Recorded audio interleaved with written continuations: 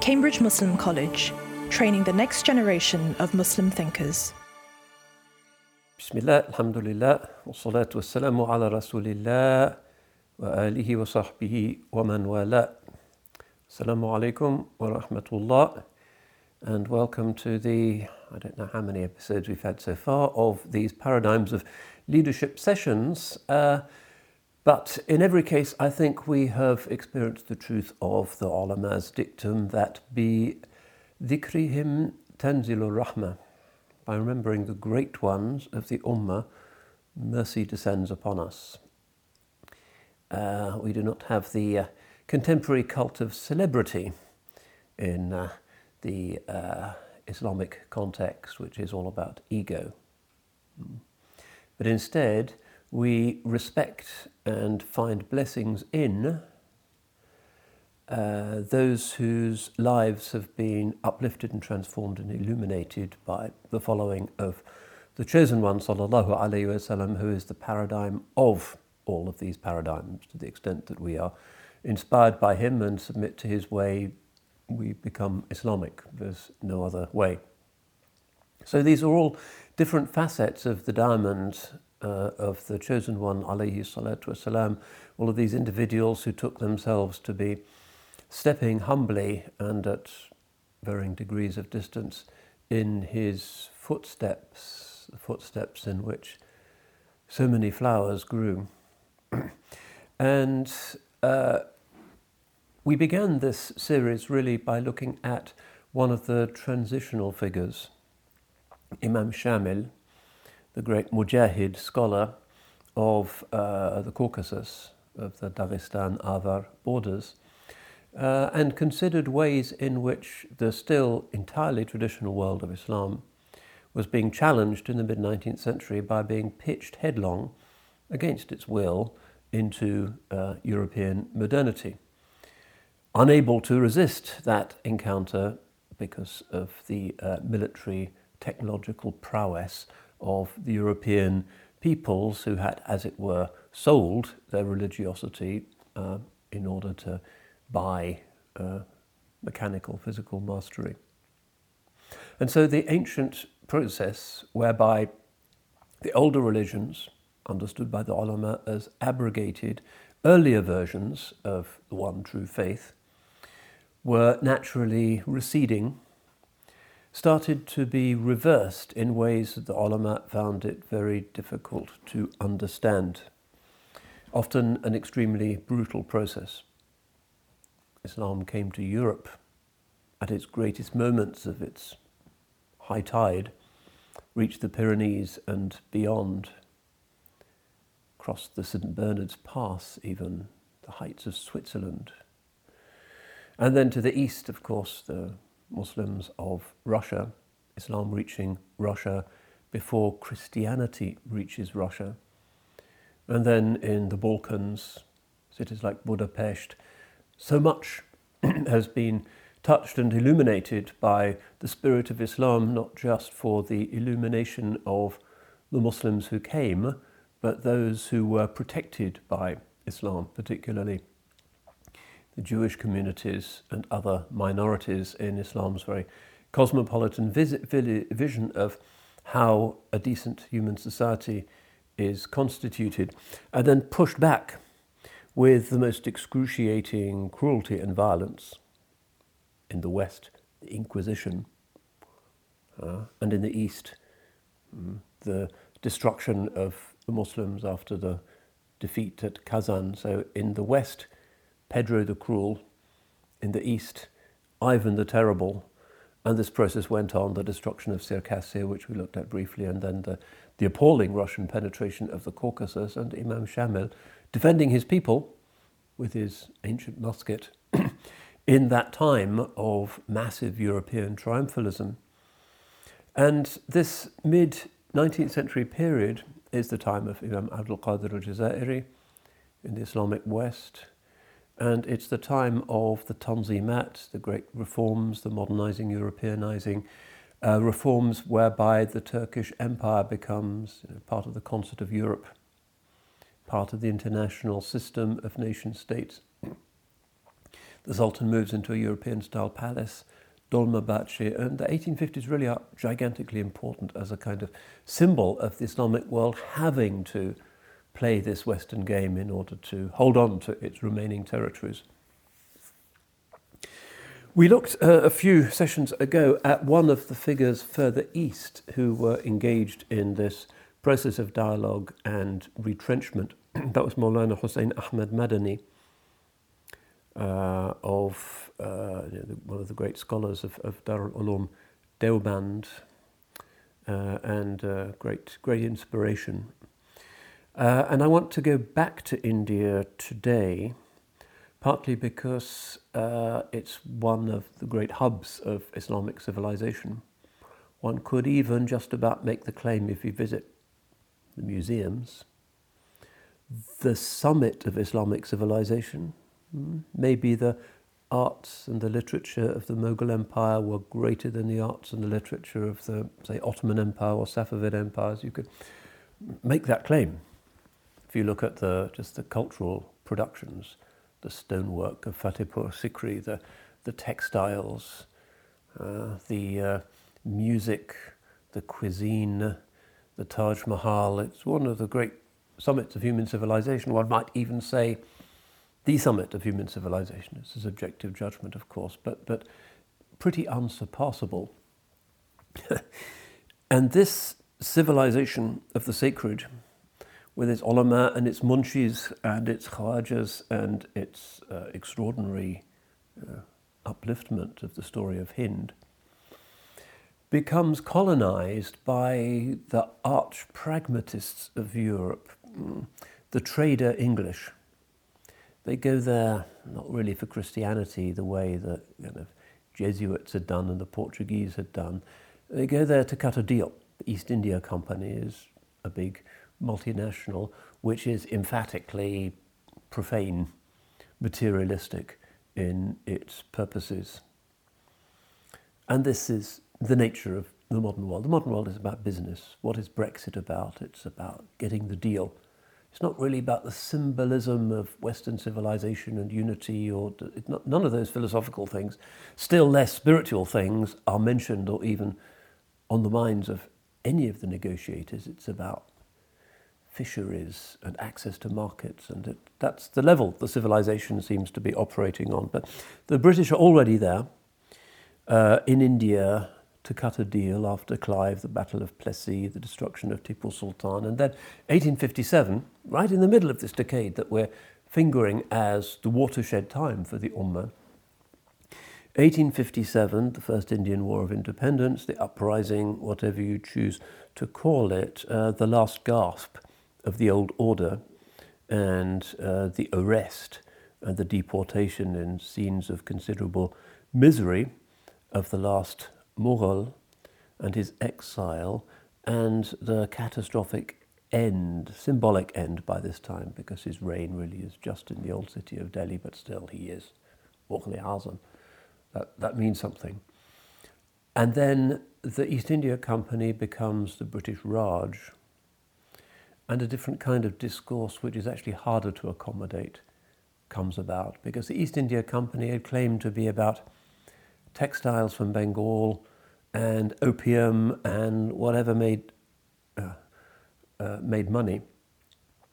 The Raj claimed itself to be a more civilizational exercise, the white man's burden, and became in its time the operator of a kind of soft apartheid, separate railway compartments for Europeans and natives, that thing that the Raj did, which was not what the East India Company had done, where intermarriage and a lot of cultural curiosity was pretty normal.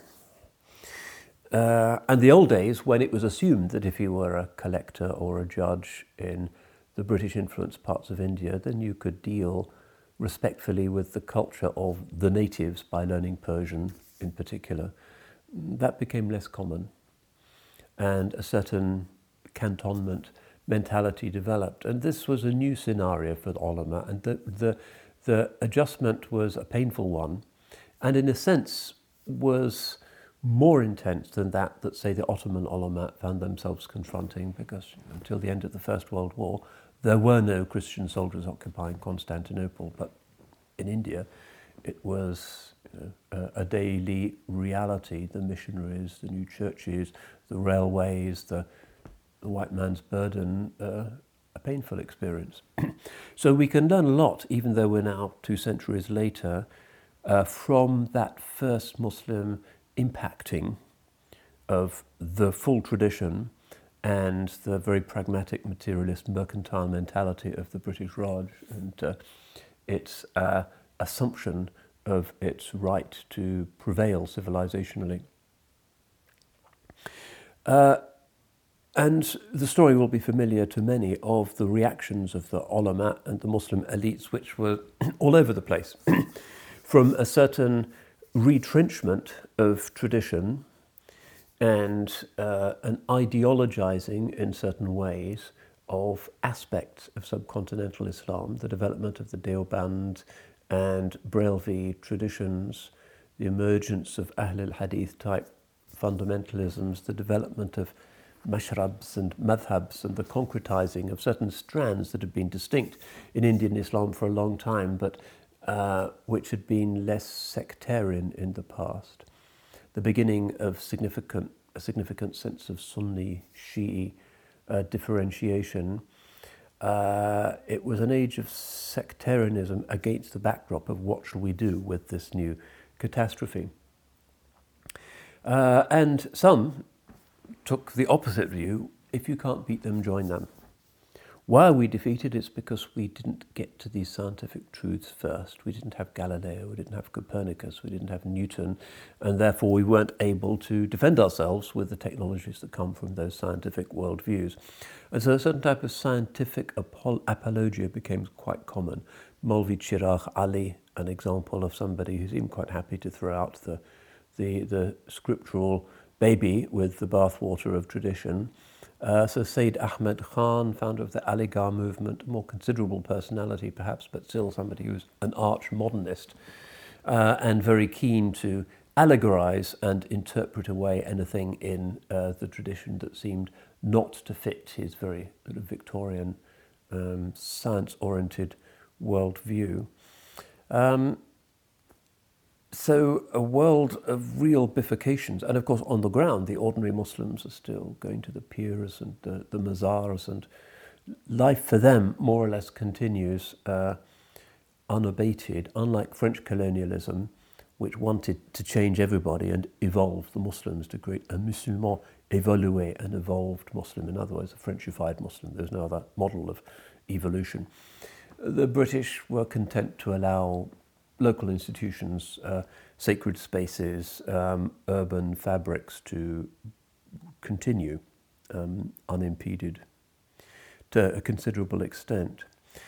Now we saw with the sort of Daryabadi idea and with Hussein Ahmad Madani in particular, what you might describe as a continuation rather than a break with the past, but one that nonetheless was alert to a new set of questions which were being asked of and by the Muslim elite.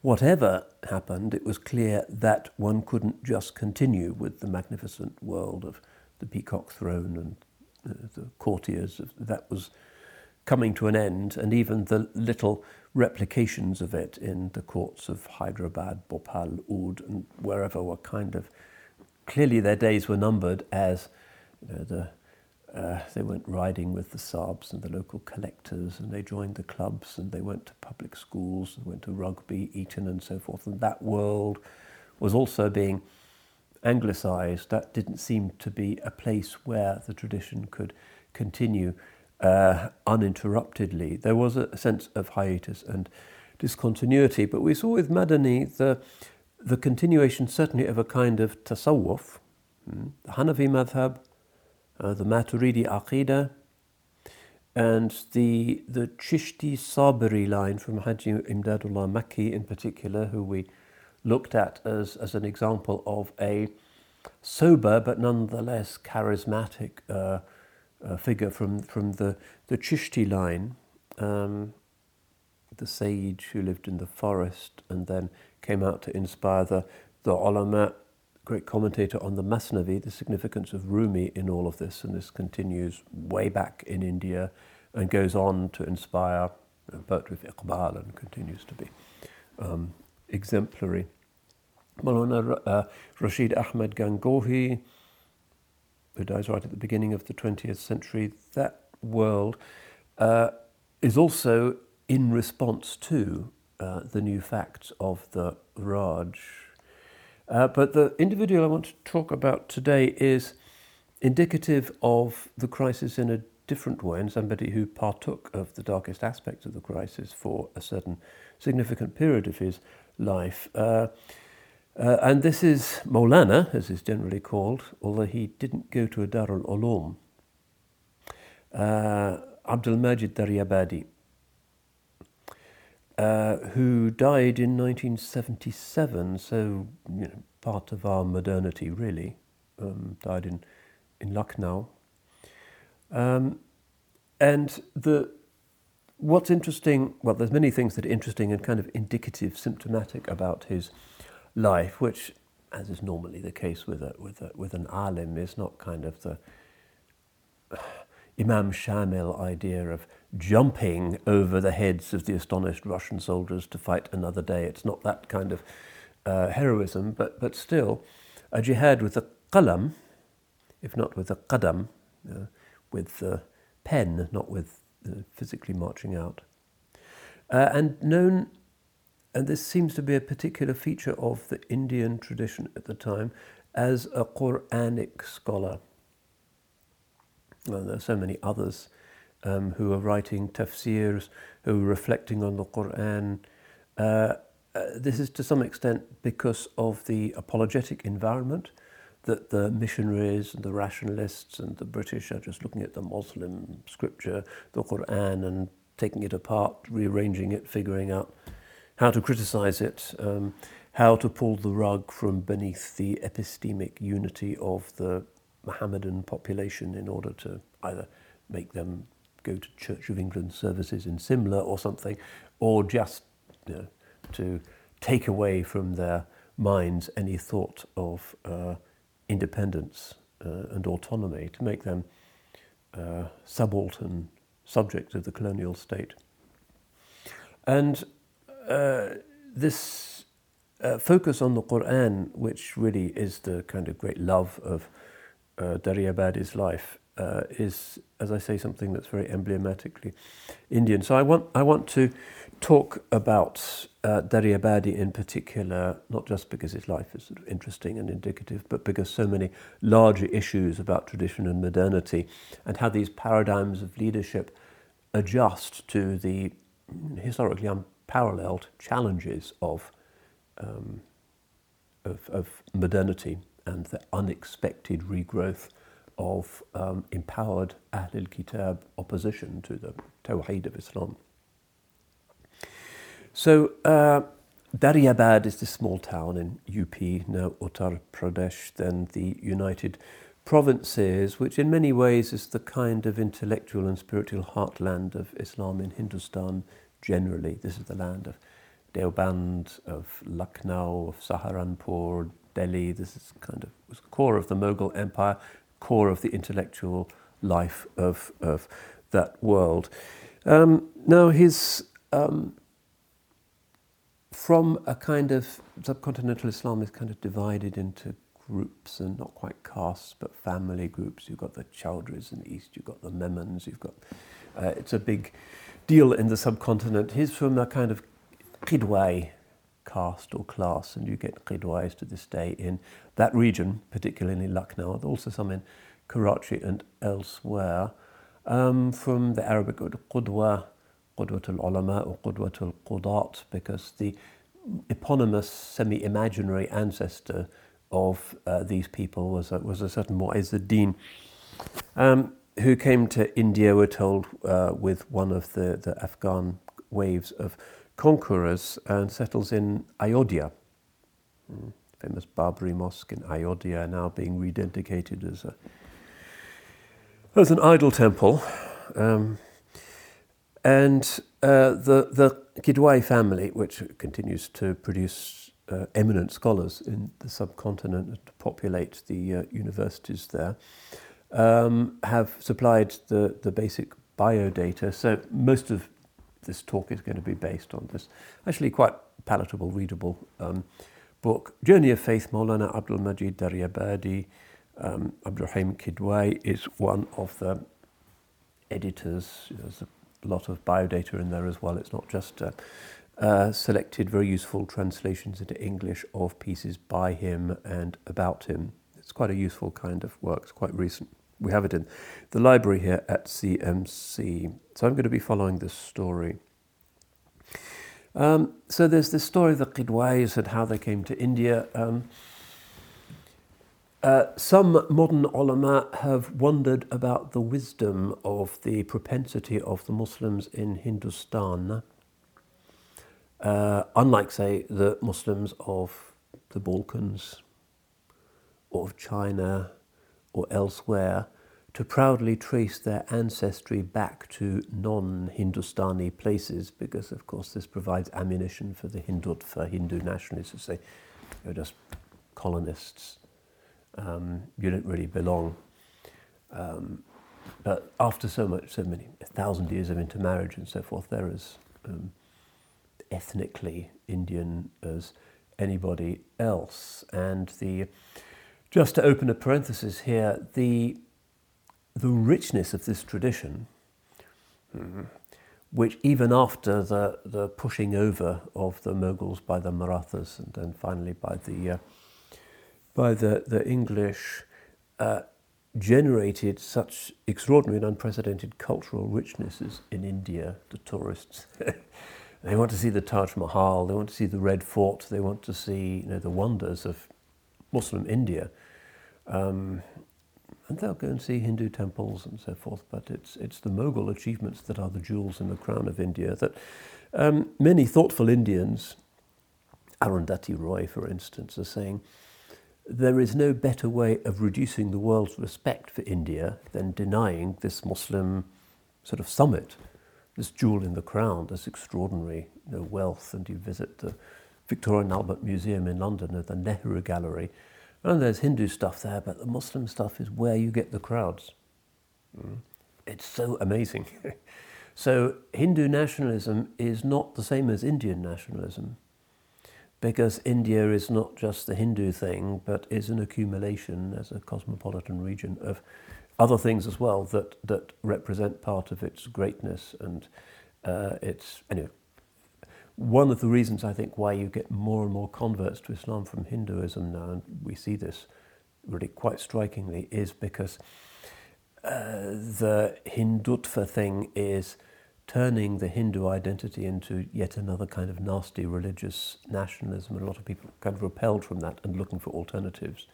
So one of the silver linings of this Modi-type chauvinism seems to be a migration of young, thoughtful Indians in the direction of Islam and sometimes other religions as well. In any case, that's another story, but the point is these people really see themselves as Indian, as part of the Hindustan development that was the Vedas and then the Dravidian, the Aryan invasions, and these accumulations of people who come from outside to bring it up to become this sort of cultural amazement that was India. So this idea that we're from elsewhere is a kind of a two-edged sword. But in any case, if any of them has a DNA test, you can see it's like 99% Indian. The nationalist thing doesn't really work. But his great ancestor, who is a more historical figure, Khwaja Makhdoom Abkesh just means he brought water to a desiccated place, settled in Daryabad, which is this small town, still a small town in UP, and the family are based there. His grandfather, Daryabadi's grandfather, is certainly a Maulana in the tradition of ulama, of the Firangi Mahal ulama of Lucknow, kind of rationalizing traditionalist scholars, big on logic, kalam, that kind of rationality. This is Mufti Mazhar Karim. He supports of course, the Indian side against the British in 1857. Hard not to, if you're an alim. And the British don't shoot him out of a cannon the way they do with some others, but they exile him to the Andaman Islands, which is their kind of India's Australia. It's a penal colony, where he stays for several years and continues to translate and write books as an indefatigable scholar. He manages to get paper. He writes on fiqh and tasawwuf and does a translation of a medieval Arabic text on geography. He's not fazed by this at all. His son, Mufti Masar's son, Maulvi Abdul Qadir, is also a graduate of this Firangi Mahal. Firangi Mahal, it's the district of the Europeans. That's what Firangi Mahal means, which is kind of, if you're in Lucknow, it's the Chowk meeting Victoria Road, and the place is still known and pointed out, but this becomes a great sort of centre, originally quite an informal way for Hanafi ulama of the strongly rationalising Maturidi tradition that comes originally through a genealogy going back to Samarkand and the Maturidis of Samarkand, very developed Kalam tradition. So Daryabadi's father is also from that world.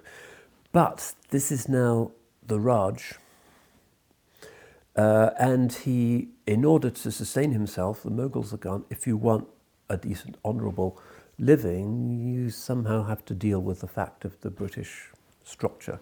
So he becomes deputy collector in several districts in UP, which is a pretty decent kind of job, moves around, knows English.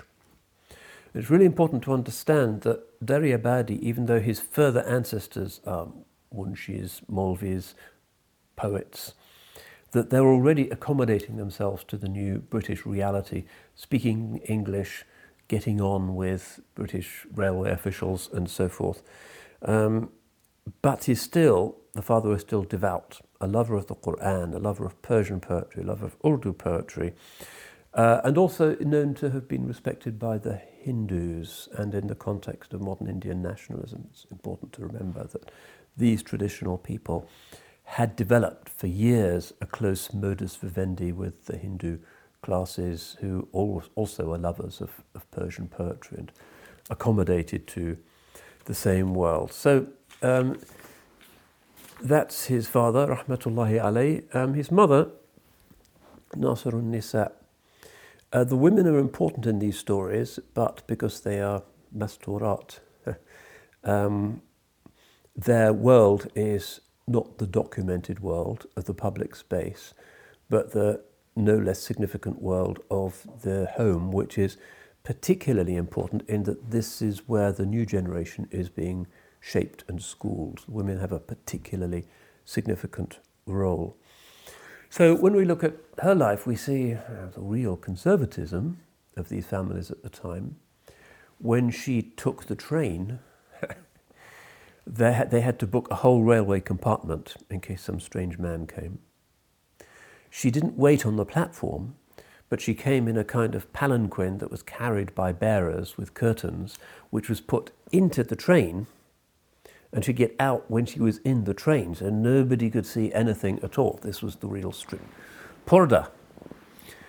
So she's from that world, but she's a lover of the Quran. She says tahajjud every night. She's really active in her world, which is a world of sadaqah, looking after orphans, feeding the poor. And orphans are one of the instruments of Islamization in India, because there's famines and famines and famines, and a lot of people died. The country is full of orphans, Muslim or Hindu orphans. They get taken in by these big sort of traditional Ahli Zaban, Urdu-speaking families, brought up as Muslims as part of the enormous sprawling ethnic extended family.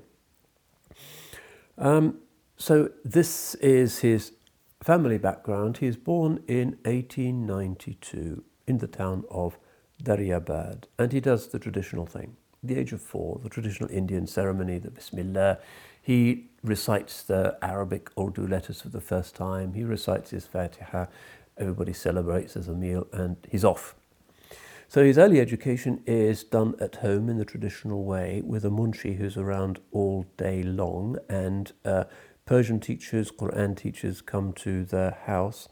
And he does the very Persian-focused kind of ethical syllabus, because the Persian style of teaching is kind of sweet and enjoyable for children, particularly texts like Sa'di, the Gulistan and the Bustan. It's kind of nice stories, some of it quite amusing, but always with a moral and an Islamic message, that Persian becomes an important instrument of communication, really, even for young children in this world. So he does Sa'di's Bustan in particular.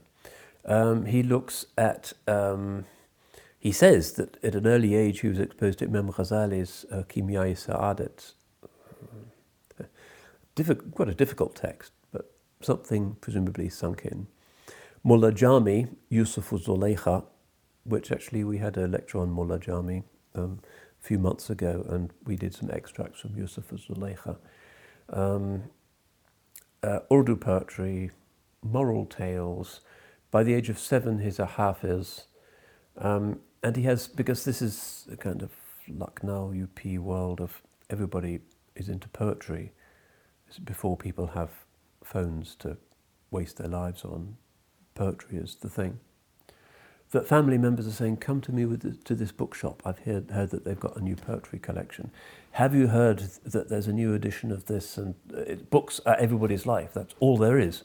There's not even wireless at this stage. It's just books. Everything is print media and manuscripts. So at the age of 8, he goes to school for the first time, and he proves exceptional. Now, his parents, because his father is this district collector, are not putting him in a madrasa or a Darul Ulum. He doesn't engage with that world, even though he becomes significant finally in the Nadwat al-Ulama in Lucknow. But he goes to a kind of European-style school in which he's one of the very few Muslim pupils. Almost everybody is Hindu. And he has a good relationship with them. He learns English for the first time from a Hindu teacher. There's just 2 Muslim teachers in the school who are both Shia. Lucknow and region, there's a big 12 Shia community.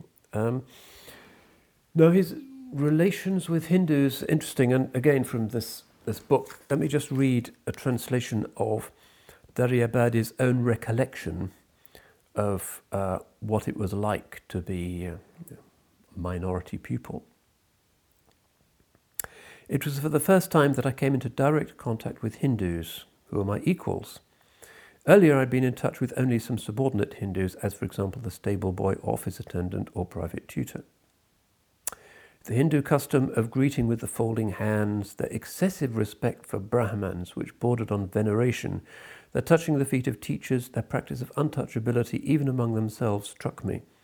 They did not share food or drink among themselves, never mind eating or drinking with Muslims. Students had the option to learn either Persian or Sanskrit. Most of the students, who were of course Hindus, used to opt for Persian. Even the majority of the teachers of Persian were Hindus.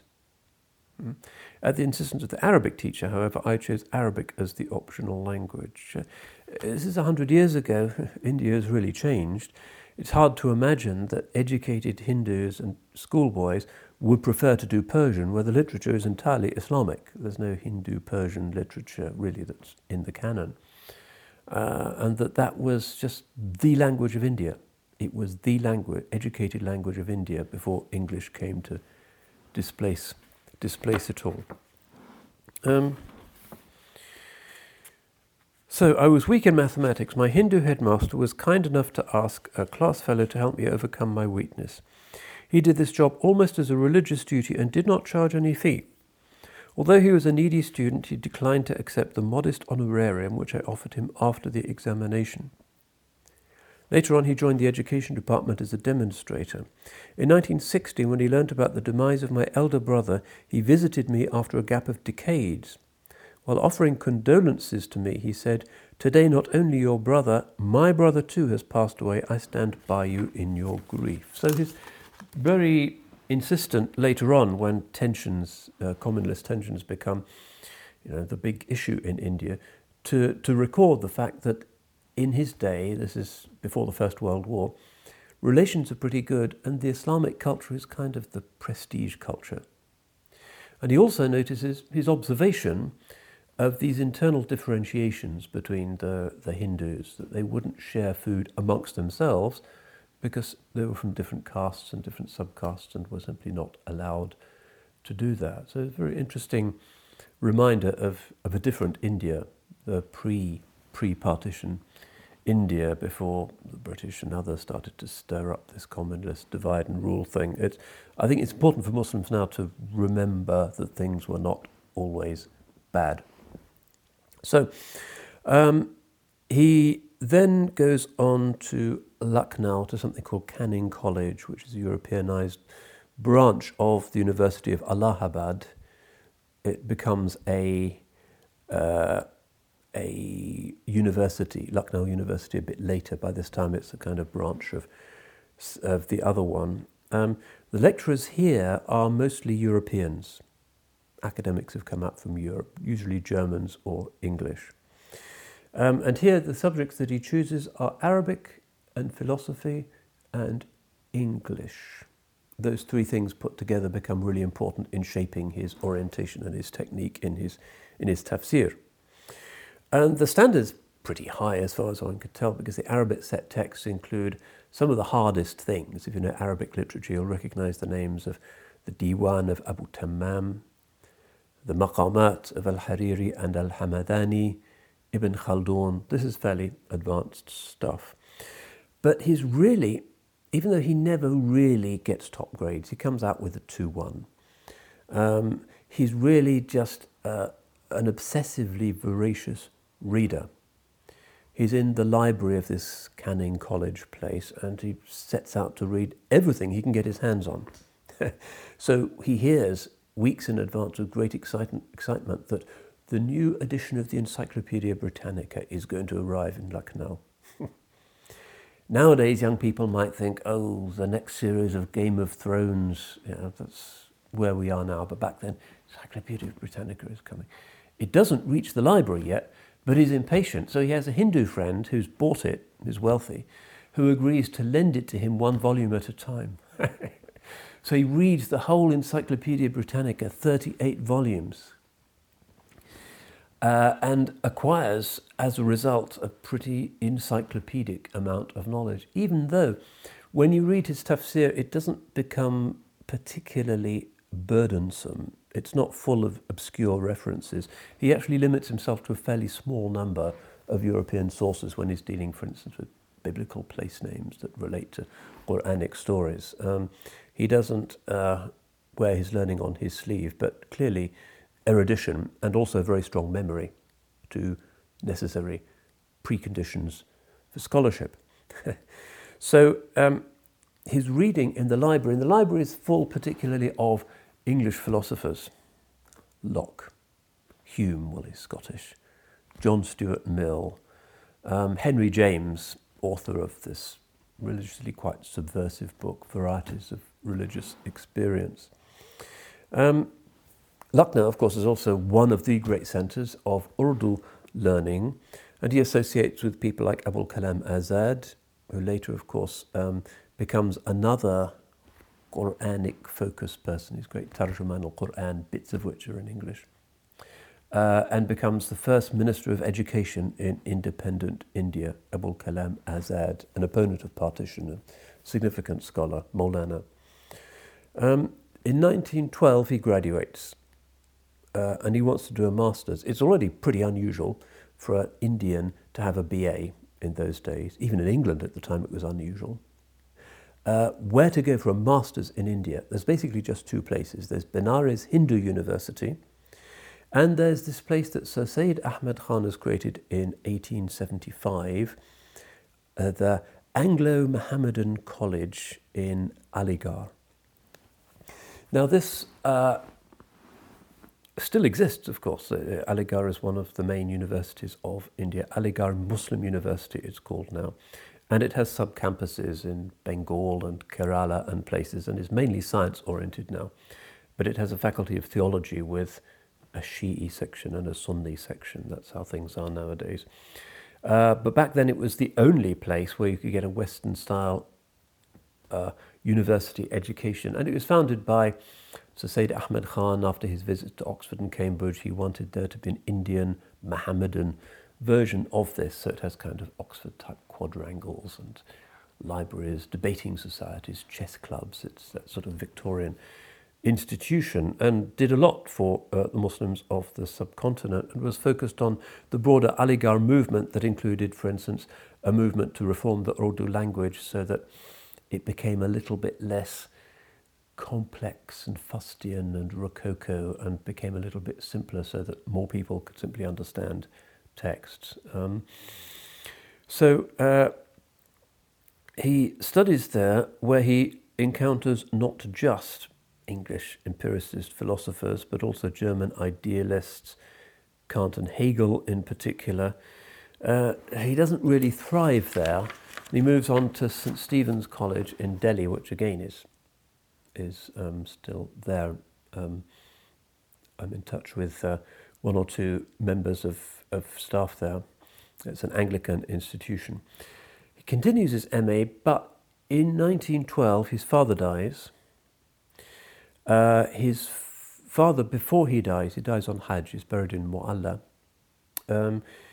His father puts aside some income for him. That's not accessible, but an important philanthropist called the Raja of Mahmudabad donates some money for the support of him specifically because he's a rising star.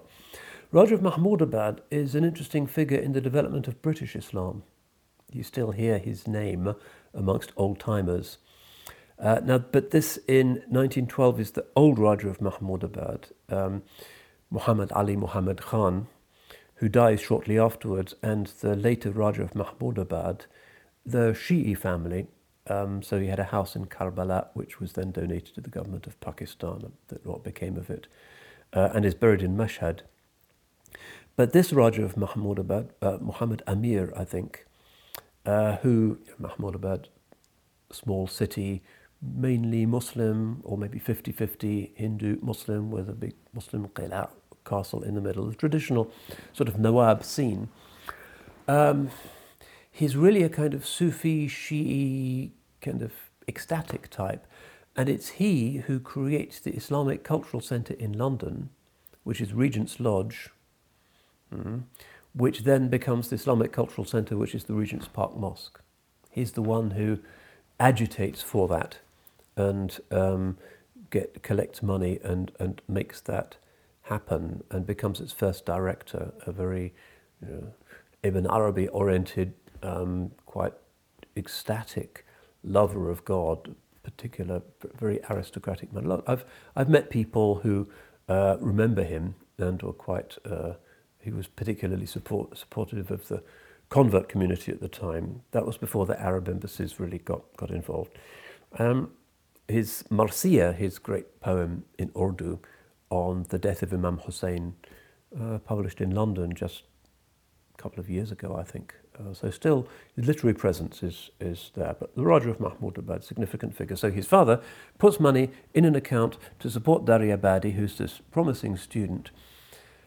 His father dies, never comes back from Hajj, and then the bank breaks and the money's gone. So he can't continue his MA. And the family, relatives, they're not really able to support him with this. So he never really finishes his academic career, which he said later on might have been a blessing. He might have ended up as a philosophy teacher in some minor university and kind of spent his time teaching Hegel to Indians, and fine, but not transformative. But during this time, something is going on within him which is far from good. This is a time of spiritual crisis.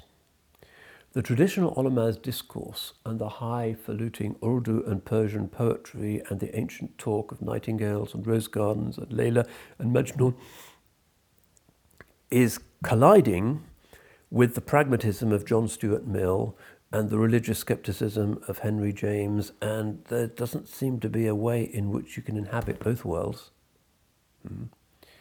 Remember what we said about this 1850s watershed and the difficulty that so many Muslims had in adjusting themselves mentally to this completely new cognitive frame.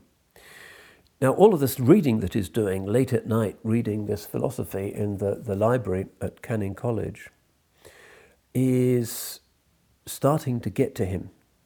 He doesn't have a language which enables him to process this new science-based, very secular philosophy. Huxley was called Darwin's bulldog. These are really anti-religious figures. And because he is inhabiting two worlds, the kind of traditional Munshi world of the extended family at home, every second sentence is a line of poetry, and then he's reading this Victorian sort of secular positivism, that because he's inhabiting these two worlds, he kind of falls into a spiritual crisis. And that maybe is the most dramatic sort of Ghazalian moment in his life, that effectively he loses his faith. He doesn't go out carousing, drinking, womanizing and so forth. It's not like that. He's still a very high-minded person, but is not praying any longer. And even when he puts his religious identity down when applying for this MA, under religion, he doesn't put Muslim, he puts rationalist. That's quite extreme to be that out and open about it. And it seems that he becomes pretty confident and arrogant. The ulama can't help him. They don't know these modern debates. They can't deal with John Stuart Mill and so forth. His brilliant world, with all of its articulateness, doesn't have anything to say to him. It's dumb. So he's in this kind of desert. And during this time starts to publish. He's still in his early 20s, very smart. Unwin's, publishers in London, bring out a book, Psychology of Leadership, quite appropriate for these lectures, which is in English. He writes it in nice English.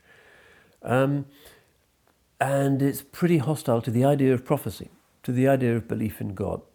It's about progress, science, positivism, reason, all of these sort of 19th century Victorian ideals that were then going to come under severe pressure in the 20th century following rationalist ideologies of communism, Marxism, and then the collapse of the Newtonian idea of cause and effect at the hands of Darwin, at the hands of Einstein. Relativity, when theology started to become much more intellectually interesting again. But this time, it is hard. So he starts to write anonymous articles defending secularity and atheism in Urdu journals. But word gets out. So Ahmad Raza Khan, who is never hesitant to hurl an anathema at anybody, calls him kafir. It becomes a big deal. But then slowly, his views start to moderate. He's a kind of zealous convert to nothingness.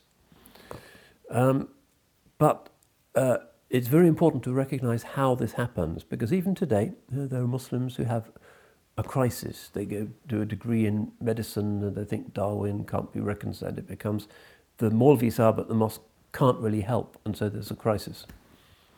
And in this generation, this is really the first time when this is happening to the Ummah, across the Ummah. But in his case, particularly scandalous, given his background and his ancestry and he's a Hafiz. So it's important to spend some time thinking about how it was during these 10 years that he starts to soften and comes back. This is like Salman Rushdie, but 100 years earlier. The Salman Rushdie crisis is book burning and hyperventilating and Khomeini's fatwa, and that, if anything, pushes Rushdie further away. It's certainly not the kind of panic, knee-jerk reaction that's going to melt his heart and think, well, maybe I should start taking Islam more seriously. 100 years ago, the Muslim ulama and population of India were more subtle and more confident and thought, instead of pressing the panic button, let's work with him. Let's pray for him. It said his father went on Hajj specifically to pray for his son. but never heard the news that he'd come back to Islam. It was a real source of grief for him. And so scholars who are already in his circle are trying to reason with this sort of passionate, dogmatic young man. One is Muhammad Ali Jawhar, who becomes one of the key figures in the Congress Party and a key, quite often imprisoned, activist and agitator against the Raj. In fact, he becomes the president of the National Congress Party for a while. He's another Aligarh graduate, but also studies in Oxford. So he's a very interesting example of this transitional generation, regarded as a bit too kind of dogmatically religious by some of the more kind of secularizing Jinnah type people in India at the time, but a really triumphant defender of the Quran. Really good in English, writes articles in the Times and the Guardian. Somebody worth finding out about, Muhammad Ali Jawhar, from this transitional generation. So he goes to him and tries to kind of listen to him, to deal gently with him, to hear his arguments, to try and find some common ground. In the background, and the extent of this has not really been fully acknowledged by a lot of modern Indian writers who are still in the shadow of the Aligarh movement's determination to demonstrate against the idea of so many British writers that Indian religion is a kind of folklore or primitivism. But there is in the family another influence, the influence of somebody called Waris Ali Shah. Now, Waris Ali Shah dies in 1905, so this is before the crisis. But his disciples, dervishes, acolytes, are still around. And he is from a place called Deva, nowadays Deva Sharif, which is only kind of a day's walk, if you like, for Lucknow. And this is the big spiritual happening of the region in the late 19th century. And this movement is a kind of really medieval movement in many ways. This has nothing to do with any kind of formalized, fastidious Deobandi precision, nor has it anything to do with Chiragh Ali or Sayyid Ahmed Khan, Yusuf Ali, reformism or rationalism. This is traditional Indian Sufism. And the Warsis continue to exist. He is this ecstatic. So the story, and it's worth being aware that behind the scenes of these kind of anglicized elites, traditional India is still what most people are following. 5 generations before Waris Ali Shah burst onto the scene as this kind of geyser of ecstatic wilaya,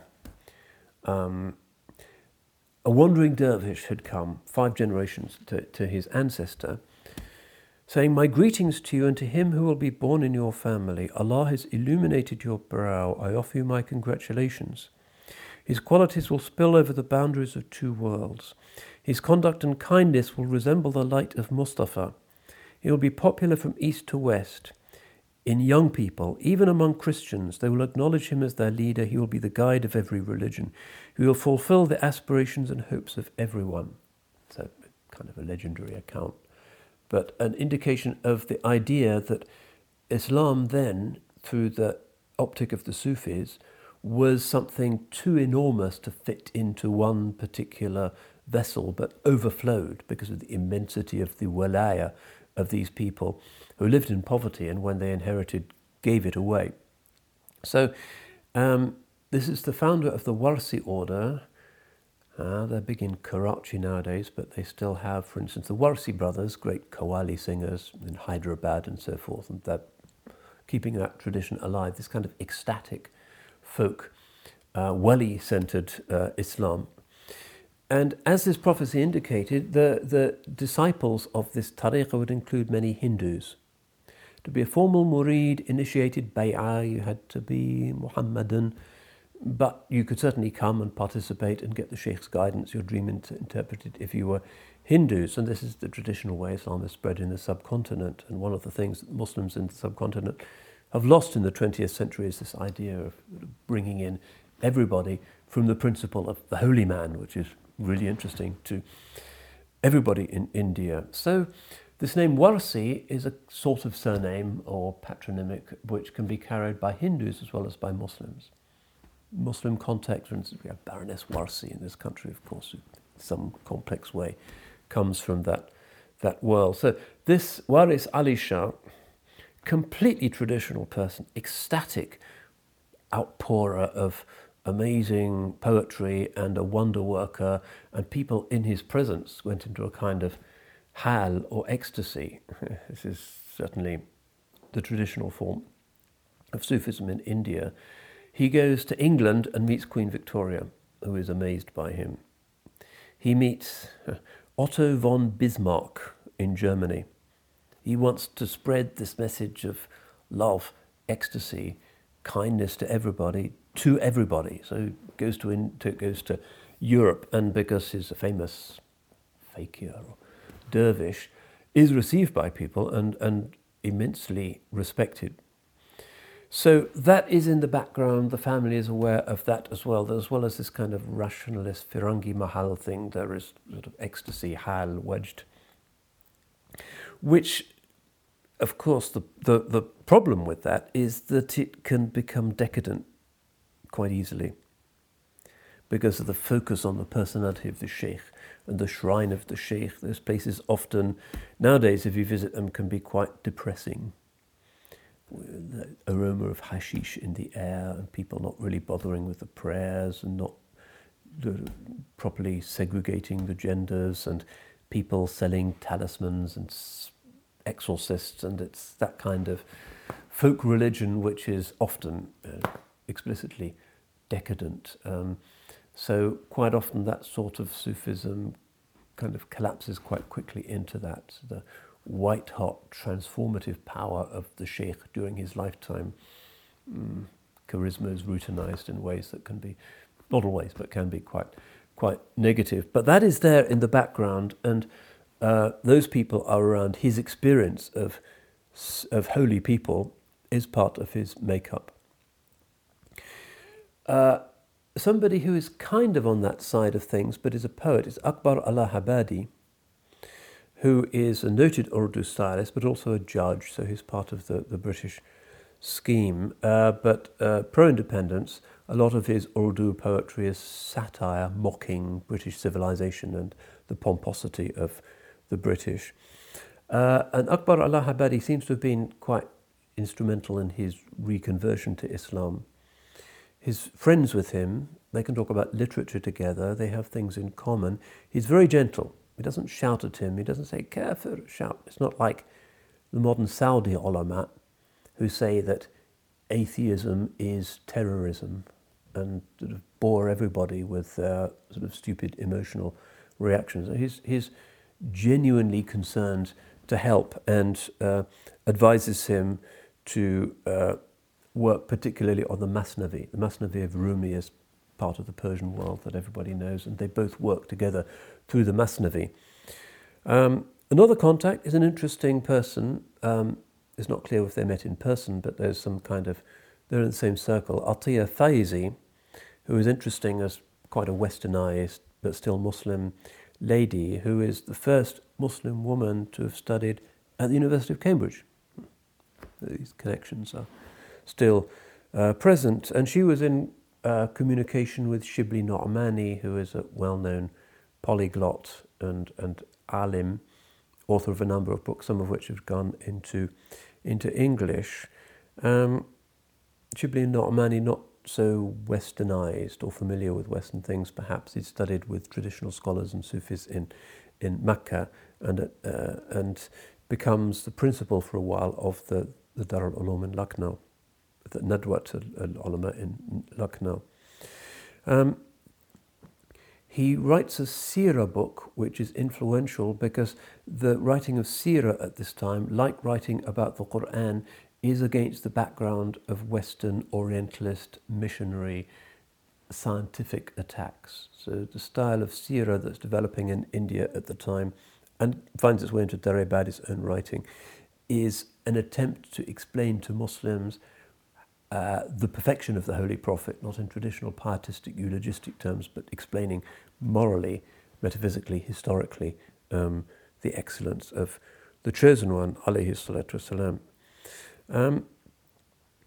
Daryabadi actually attacks Shibli quite violently in some Urdu articles, and Shibli Nu'mani responds very kind of gently, and even gives him a job, sort of writing a few articles in his journal. So this principle of idfa billati hiya ahsan, the Quranic instruction of push back against an offence with something more beautiful. And this mujadala billati hiya ahsan, discussing with others in the most excellent way.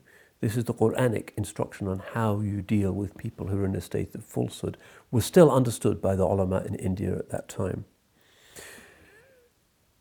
So because they are, he can't really make headway, he can't get an emotional reaction from them that is equivalent to his own emotional turmoil. He starts to calm down and sees the quality of these people, and they say, look at what is of universal interest in Rumi, look at the life of the Holy Prophet, look at the Qur'an. You can at least improve your Arabic through studying the Qur'an. But then also, he's continuing his study of Western philosophy, and he realizes that there are dimensions in Western philosophy that are respectful of forms of religious belief. And his trajectory here is a very kind of curious, perhaps surprising one, at least to a lot of modern Muslims. He's interested in Schopenhauer, who we think of as having no interest in religion at all, the predecessor of Nietzsche. But Schopenhauer is respectful to Indian religion and Buddhism in particular. Daryabadi thinks, why should he be interested in Buddhism? So he starts to study Buddhism and recognizes that Buddhism is not just kind of idolatrous fairy tales, but is an integral spiritual principle. You also read some Hindu thinkers. So he's prompted to do this not by his Hindu friends, but by these German philosophers who are interested in Indian religion. He reads Sri Aurobindo. And then he reads the Gita, the Bhagavad Gita, the great sort of Hindu spiritual classic. He reads it in English. He's in contact with Gandhi, who he really respects. And of course, since independence is the big issue for everybody in India at the time, the fact that Gandhi is also an active practitioner of a religion and not some kind of science-worshipping atheist has an impact. They don't actually meet until much later. In the 1920s, they meet at actually the Urs of Khwaja Mu'aynuddin Chishti in Ajmer, where they finally meet.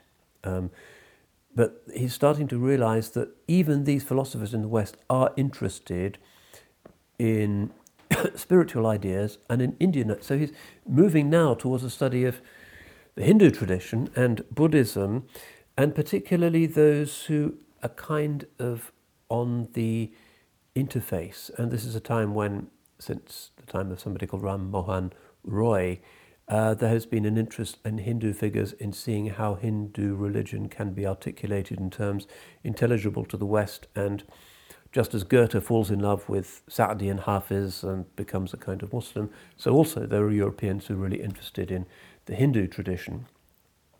And the Theosophists, this might seem very improbable, the Theosophical Society, Annie Besant, Madame Blavatsky, produce people like Bhavan Das, who he meets and finds to be a very holy person.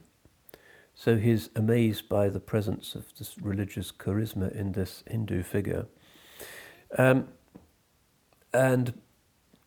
Blavatsky dies in 1895, so she's already gone. And then there's the famous split in the Theosophical movement, and there's the Adyar faction, which is still there in India,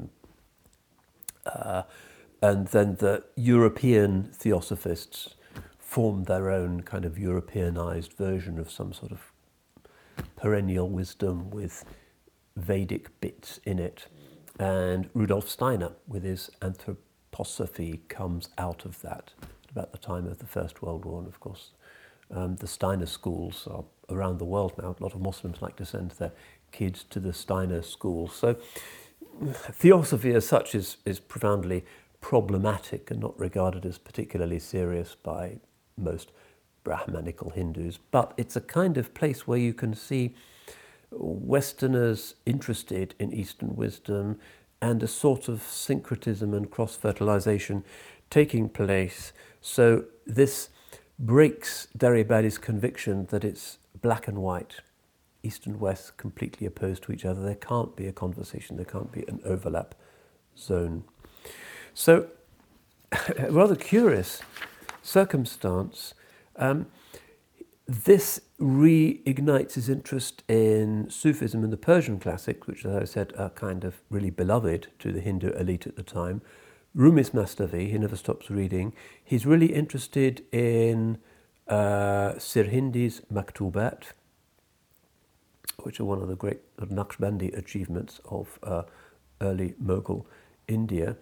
And then one of the key moments, again, curiously, and of course we're dealing, when you deal with faith, which is a gift anyway, you're dealing with obscure tides in the heart. It's like falling in love. Who knows really what's going on, why people believe, why they're inclined to certain... It's very hard for us to see at this distance exactly what's going on in his spiritual return. But it seems that reading English translations of the Qur'an does it for him. Well, the Qur'an is an Arabic text, and the translations are not really translations, they're just kind of paraphrases in another, very different language. But he looks at certain, at that time pretty early, English translations of the Qur'an, and somehow he seems to see the book in a different linguistic world. Seeing it in the vocabulary of English indicates that there are ways of inhabiting the English linguistic space that are also Islamic. And it may well be, oddly, that it is these early English translations of the Qur'an that make him respect Islam again and see it in a different light. So slowly, thanks to the patience and the compassion of his scholarly friends, and because of the power of Allah's book, even in English garb, and because of his sort of journey, he's never personally interested in the Hindu thing, but he's impressed by these people and sees that the West doesn't have a monopoly on truth, and many Westerners are interested in spiritual things. That one day in the house of this Urdu poet, Akbar Allahabadi, he takes his Shahada again, and this is how he describes it later. One day when I had taken my Shahada again and was a guest of Akbar Allahabadi, I joined him for the first time in Zuhr prayer. He became happy, prayed to Allah for me, and told me that my late father would be rejoiced by the angels with the news of my prayer. So by 1918, he's back in Islam and lives really the remainder of his life as a great mujahid, a great struggler for the truth of Islam with his pen.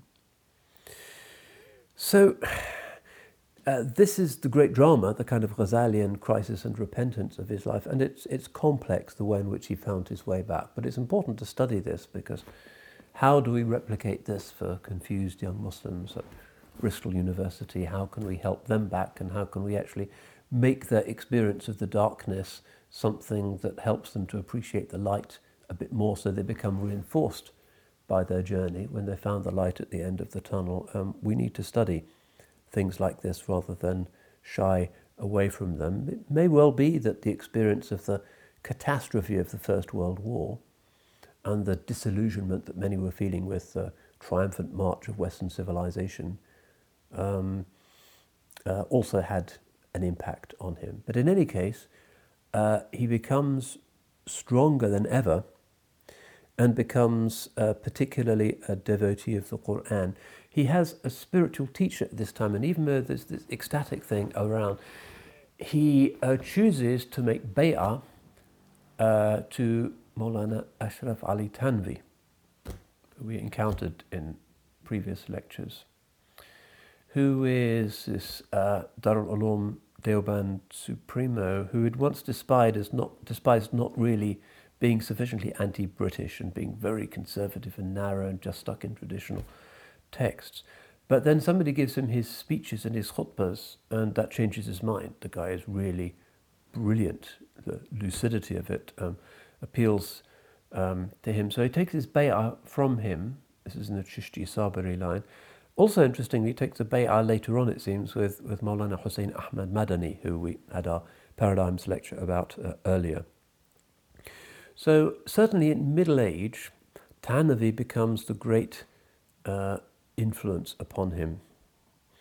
And Thanavi, also a great lover of the Qur'an, and has this kind of tafsir work, Bayan al-Qur'an, which becomes a kind of important foundation for Daryabadi's own tafsirs. And in his book Tarbiyat al-Suluk advocates certainly Sufism as the basis of what you might call religious Islam, as very sober, disciplined. And the discipline, particularly of this tariqah, is a support for many of the scholars of this age, where they absolutely meticulously map out every hour of the day. And when he kind of semi-retires and devotes himself just to reading and writing, goes back to Daryabad, the account of how he ran his household, even though it was extremely loving and prayerful and hospitable, and guests and cousins and so forth. It's like a tariqah, because he wanted every member of his household, daughter, cousin, whoever, to write a report every day on what that person had done during the day. So every daughter had to write, Daddy, today I did this, and I read that, and I read that, and I learnt this, and can you explain? Every day. So this is the kind of Sufi principle of muhasaba, calling oneself to account, reckoning, but in family life. And he imposed it upon himself, and he was amazingly prolific in terms of the number of things that he could achieve. And his letters, people would write to him, he would always write back, whatever the question might be. So after he died, they collected his letters and published them in 7 volumes of letters. And he achieved this simply through real discipline and time management, which is one of the gifts of tariqah. Every moment, every nafas is a breath, a secret of God. Seize it, don't throw it away, make use of it, because it won't come back. So the Sufi time management thing helps productivity and helps with his family life. So Thanavi is his inspiration. He goes back to Daryabad. At the time, it's a small town, no electricity. It's really quite basic. And he lives with his books and his family. How does he support himself? Well, the Nizam of Hyderabad is giving him a small amount of money on condition that he publishes a book every year. He gets a little bit of income from writing in Urdu journals and from his royalties on his books, which is not very much. But one of the things about him that is interesting is that he doesn't belong to any organization or any tendency, really, even though he has this particular connection with Aligarh and then particularly with Nadwa. He's not a Daryabadi, he's not a Brailvi, he's not explicit about his tariqah affiliation, he's not Ahl al-Hadith. A lot of his friends are Shia. Because he doesn't belong to any of the factions of Indian Islam, as they're already forming, he doesn't really have a big national infrastructure that can support his publications. They can immediately say, there's your tafsir, we'll publish it. Here is your new collection of poems, we'll publish that. And he always struggled to get his works out, even though he was so respected. So his Urdu tafsir, which is a major tafsir, he could only publish at first by serializing it in little bits in his journal. He published a weekly journal, Sidq, which is one of the big Urdu literary journals, which continued really throughout his life, and that was one of his major calls on his time. One of the things about his journal is that it doesn't talk too much about political infighting, and is not really polemical. It's literary, it tries to include everybody, it's a platform for everybody in the North Indian culture of the day. It's consistently hostile to Western policies in the Muslim world, but the focus is more Quranic and poetry rather than political polemic. Now, but his great work, and that which he really dedicated the golden years of his life to, was the service of the Qur'an, which can be seen in a sense, partly because he was a lover of the Quran and had been brought back to Islam in a strange way by English translations of the Quran, seems to have been precipitated by a suggestion by Mawlana Hussein Ahmad Madani, although there are other explanations as well. But he has two major tafsirs, one of which is in Urdu and the other is in English. Now, what can we say about this tafsir? We have it in the CMC library, and here it is, two significant volumes. This is the edition from Darul Ishaat, Karachi in Pakistan. Actually, publishing there has improved. It's a perfectly nice piece of work. And so you can see why it was a bit of a job for publishers, because you have to get the Arabic text absolutely right. If there's one mistake in it, you have to pulp the whole edition, and so it's quite a brave thing for publishers to take on. But it is now finally available, and there's a version that you can get through the Islamic Foundation in Leicester, who've done a lot actually to promote his legacy and this tradition. You could say, looking at it, that, well, it is a tafsir, because it's not a criterion of tafsir that it should be in Arabic. So Majid's Persian commentary on the Quran, which is one of the first Persian Islamic texts, really, which is in 10 volumes, which is a Hanbali Sufi tafsir, is a tafsir even though it's in Persian. So it's perfectly legitimate to write a tafsir in the English language. And this is what he gives us in this Tafsir al-Quran, translation and commentary of the Holy Quran. He doesn't really give it more of a name than that. Sometimes it's called Tafsir al-Majidi, after his name. He is, in a sense, just as Imam al-Ghazali is in his later life arguing with the things that had caused him doubts in his earlier life, he is also dealing implicitly, though not polemically, with certain of the carpings and the polemics that have been directed against the Quran by European Orientalists, missionaries, and ill-wishers of various kinds. So you could say it has an apologetic dimension. But that actually makes it really useful, because a lot of people nowadays look at things in the Quran to say, well, what really does that verse mean? Is that translation really correct? I saw this YouTube clip that said that this was from some Syriac. So so it is useful to have that contemporary dimension. And of course, as somebody who's not just Hafiz, but read the whole Encyclopedia Britannica, he does have a breadth of knowledge. So he's good at accessing biblical scholarship. He's good at dealing with the Arabic difficulties of the text. He understands it really well. He knows that you have to understand contemporary archaeology. So it is a good deal, in fact, infinitely better than the sort of tafsir which a lot of English-speaking Muslims are more familiar with, which is Abdullah Yusuf Ali's Quran, which may well be the most frequently printed translation of the Quran into English, maybe into any Western language, and which, even though it's kind of flowery and inoffensive, is really quite a problematic text, because he is very much in the Sayyid Ahmed Khan apologetic mode. He doesn't really believe in jinn. He's not really sure about angels. Anything that looks supernatural is rationalistically explained away. Heaven and hell are not really about reward and punishment, but are some kind of intellectual. It's quite alarming, really, even though in the 70s and 80s various Muslims tried to smooth over these irregularities, but it's now falling out of favour, I think. So that came out, whenever it was, 1935. This is about 10 years later. But it's a real tafsir, based on real knowledge and a determination to be authentic in the sort of traditional Islam sense, but not a sectarian sense.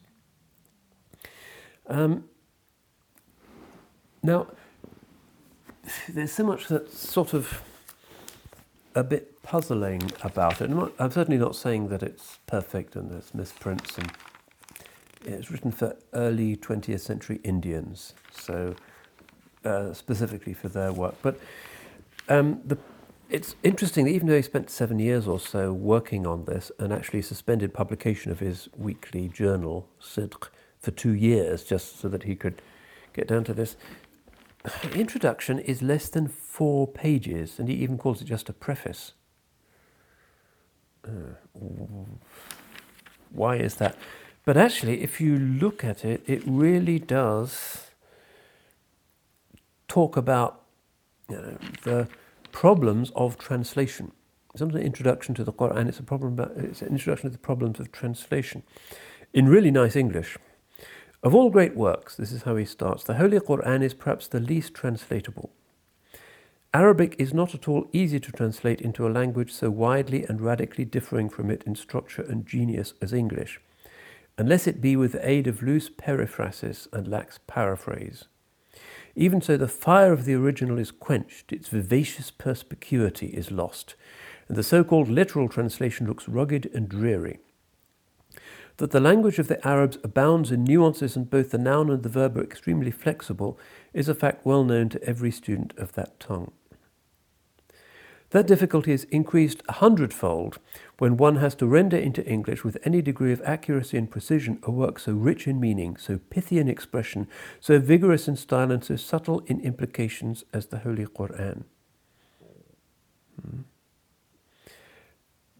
Now, so it's short, but the way he expresses it is really spot on and expressed with real concision. So he describes the Quran as a work so rich in meaning, pithy in expression, vigorous in style, subtle in implications. That's a really brilliant definition of why we find the Quran is kind of like the TARDIS. There's more inside than outside, and you read it and it kind of grows. And each time you give a khutbah and you look something up, you find a new extraordinary thing. And the delight of Islam really is that the Quran is this banquet that continues to feed you. It kind of just flowers keep growing, and he's really nailed it here, I would say. But anyway, he has 6 impediments.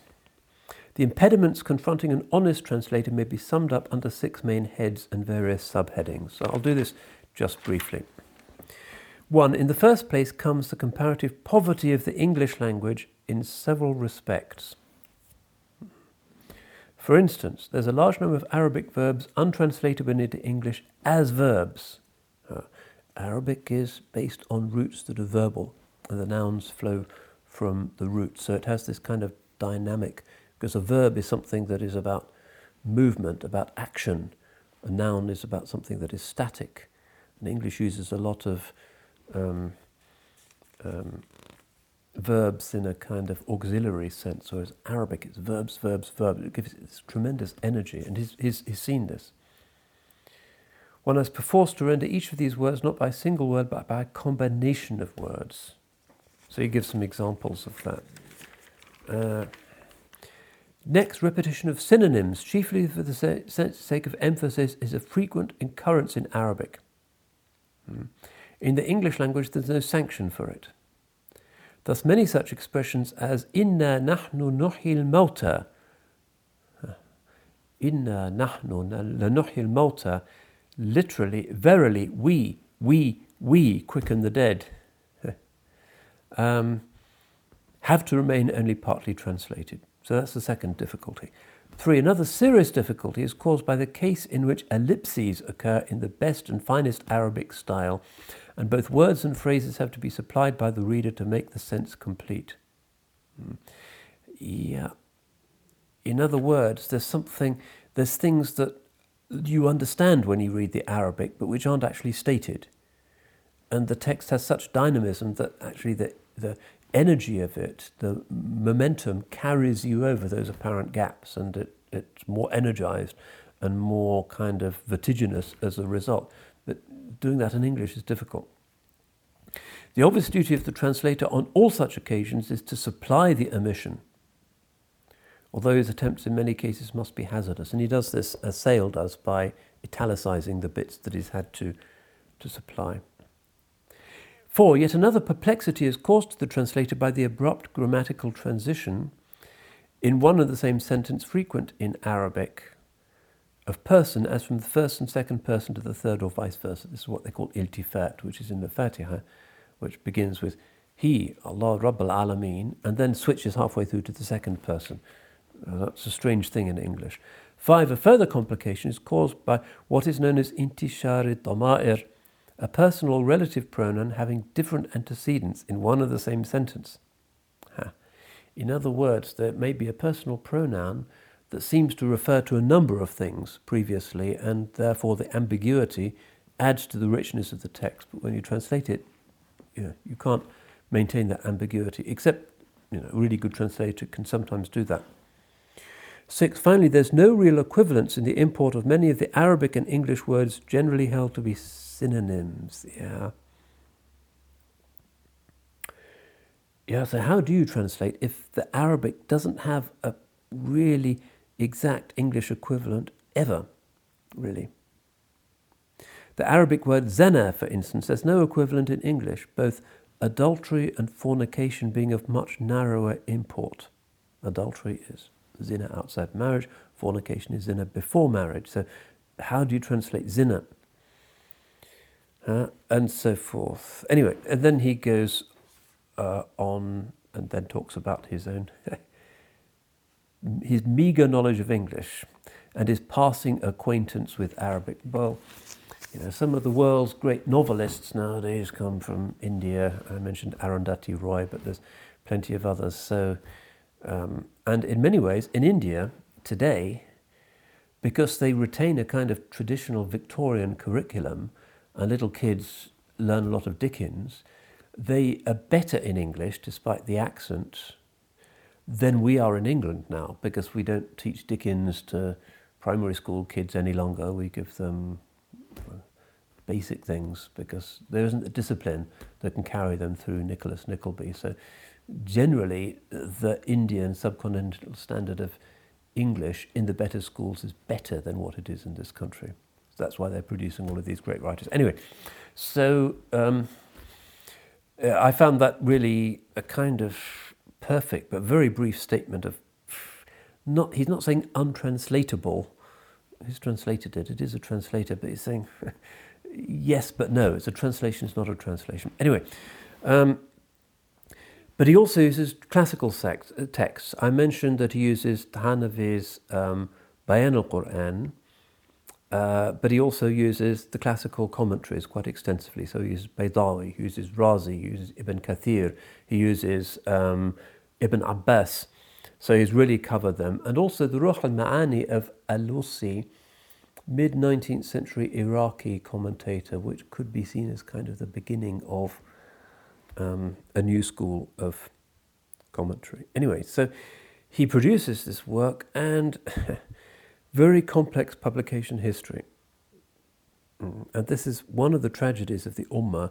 We don't have proper university presses. In the Arab world, they certainly don't. The only exception really is Turkey, where the divinity faculties do have their own journals and do have their publication houses, but not generally elsewhere in the Islamic world. So he gives it to a Pakistani publisher who mangles it. Abul Hasan Nadwi rescues it and works on it, and finally it's published in Lucknow in 4 volumes. The first proper edition doesn't come out until about 1985, so it has to wait 40 years or so before it comes out. He has other books on the Quran, which are interesting. Ardul Quran, which is on the toponymics, the place names in the Quran. He has a book on the famous, the proper names in the Quran. So who is the Fir'aun? Who are these individual prophets and so forth? This is A'lam al-Quran. Other books, he has a book on Tasawwuf Islami, published in Lucknow in 1929, I think, which is an interesting kind of book in that it's a kind of summary of some of the early Tasawwuf manuals from Sarraj, 4th century of the Hijrah, Kitab al-Luma, down to again, Mullah Abdurrahman Jami in the 9th century, and his Lawa'ih, which we looked at briefly when we talked about Jami. So a very interesting way of introducing Sufism just by these literary figures. And it's written to some extent in order to alert people who might be seduced by the kind of Ahl al-Hadith attempt to shrink Islam, that this is part of the fullness of scriptural Islam. Here's a short seerah, which is interesting again, unusual, based very much on the seerah events as these are recounted in the Quran. And biographical works. So this Akbar al-Habadi, the satirical poet who helped to catalyse his conversion or his reconversion. He has a whole book about him, a very useful biography, I'm told. So he's really in a state of some poverty in Daryabad, turning out these books and this journal. He's able to do this partly because he's not part of an organisation, and he tries to pull together all of the Muslim tendencies in India. And that's certainly been for CMC an important principle, that we don't have any confessional requirements for studying here. Even if you're a Christian, you could take the BA at CMC, and we're kind of inclusive in that sense. And I mentioned his good relations with these Hindus. It is very important, I think, to remember that this strict Islamic authenticity, the guy whose mother won't stand on a railway platform, is also from that same world that was friendly with Hindus, and they were reading Persian, and that can't be stressed enough, really, in our polarizing BJP times. So he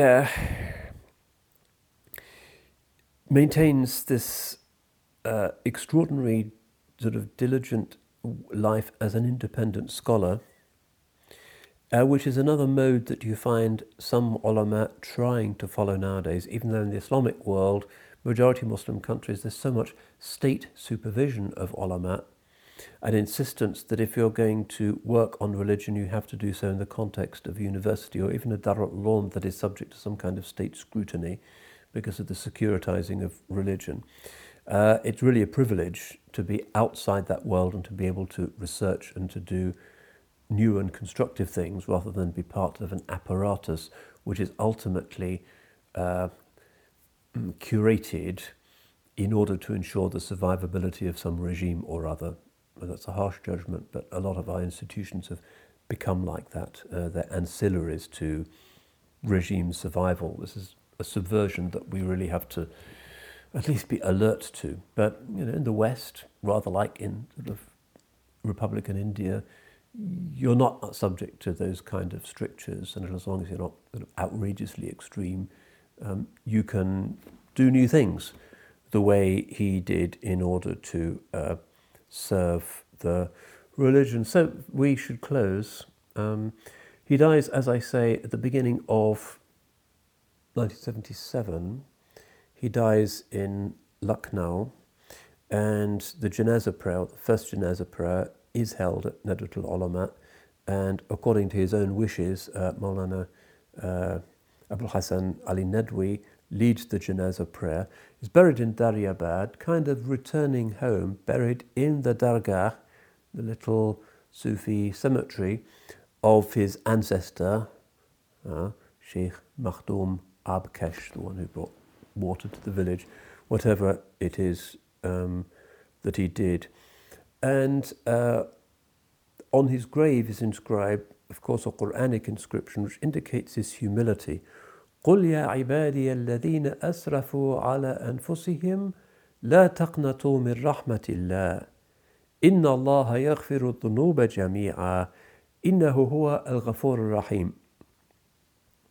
So in Surah Al-Zumar, we have a particular connection with Surah Al-Zumar at CMC. It's the treasures keep coming.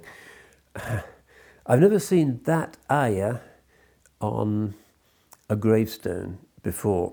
The translation is, "Say, O my servants who have been extravagant against themselves, do not despair of Allah's mercy. Allah forgives all sins. He is the forgiving, the merciful." That's a very contrite verse to choose. And he was a very humble person, despite these very significant accomplishments. And this has something to do, I suspect, with his wandering in the darkness for 10 years, his sort of agnostic or atheistic period. Don't despair of Allah's mercy. That could be said of the whole ummah as we wander in this darkness of craziness that's going on now, and so few Muslim countries to whose structures one can really give heartfelt assent nowadays. Things are really decadent in some cases, outrageous. There's a lot of darkness around, but look at this. He went through the ultimate darkness, came back again, shone light to so many, so we're proud to have his tafsir in the CMC library. And inshallah it'll be in the library helping people in 100 years' time. Do not despair of Allah's mercy. That's a good ayah to remember in this time when we really seem to be in a tunnel. So, Rahmatullahi alayh, Abdul Majid, Daryabadi, Rahmatullahi alayh. Interesting life, traumatized life, in a difficult time of shifting between a fully medieval, God-oriented life to the pragmatism of test tubes, railway trains, British Raj, institutional racism, a difficult time he lived through, caught between two worlds, and showing that because Islam is light and can't be confined in any world, that you can use Islam in the context of the English language, and the Qur'an's light continues to shine even in the language of the imperialist. So Islam prevails, it has the upper hand. Kalimatullahi al-ulya. What remains of the Raj now? Well, some messed up mines and a few railway stations, but Islam is still going. Churches of the Raj largely empty. Mosques are still full, despite all of pessimism. The mosques everywhere are still full. La taqnatu min rahmatillah. Do not despair of Allah's mercy. So, inshallah, it's a dramatic story, but one from which we can learn practical lessons, because it's a story of our time and our age. May Allah subhanahu wa ta'ala grant him paradise, and inshallah add to the blessings that he has given to this ummah through his tafsir and his other works, inshallah, and support the Muslims of India in these difficult times, inshallah. They've been through difficult times before, inshallah. Kalimatullah hiya al-ulya, Allah's word is uppermost. Barakallahu feekum wal afu minkum. Wassalamu alaikum wa rahmatullah wa barakatuh. Cambridge Muslim College, training the next generation of Muslim thinkers.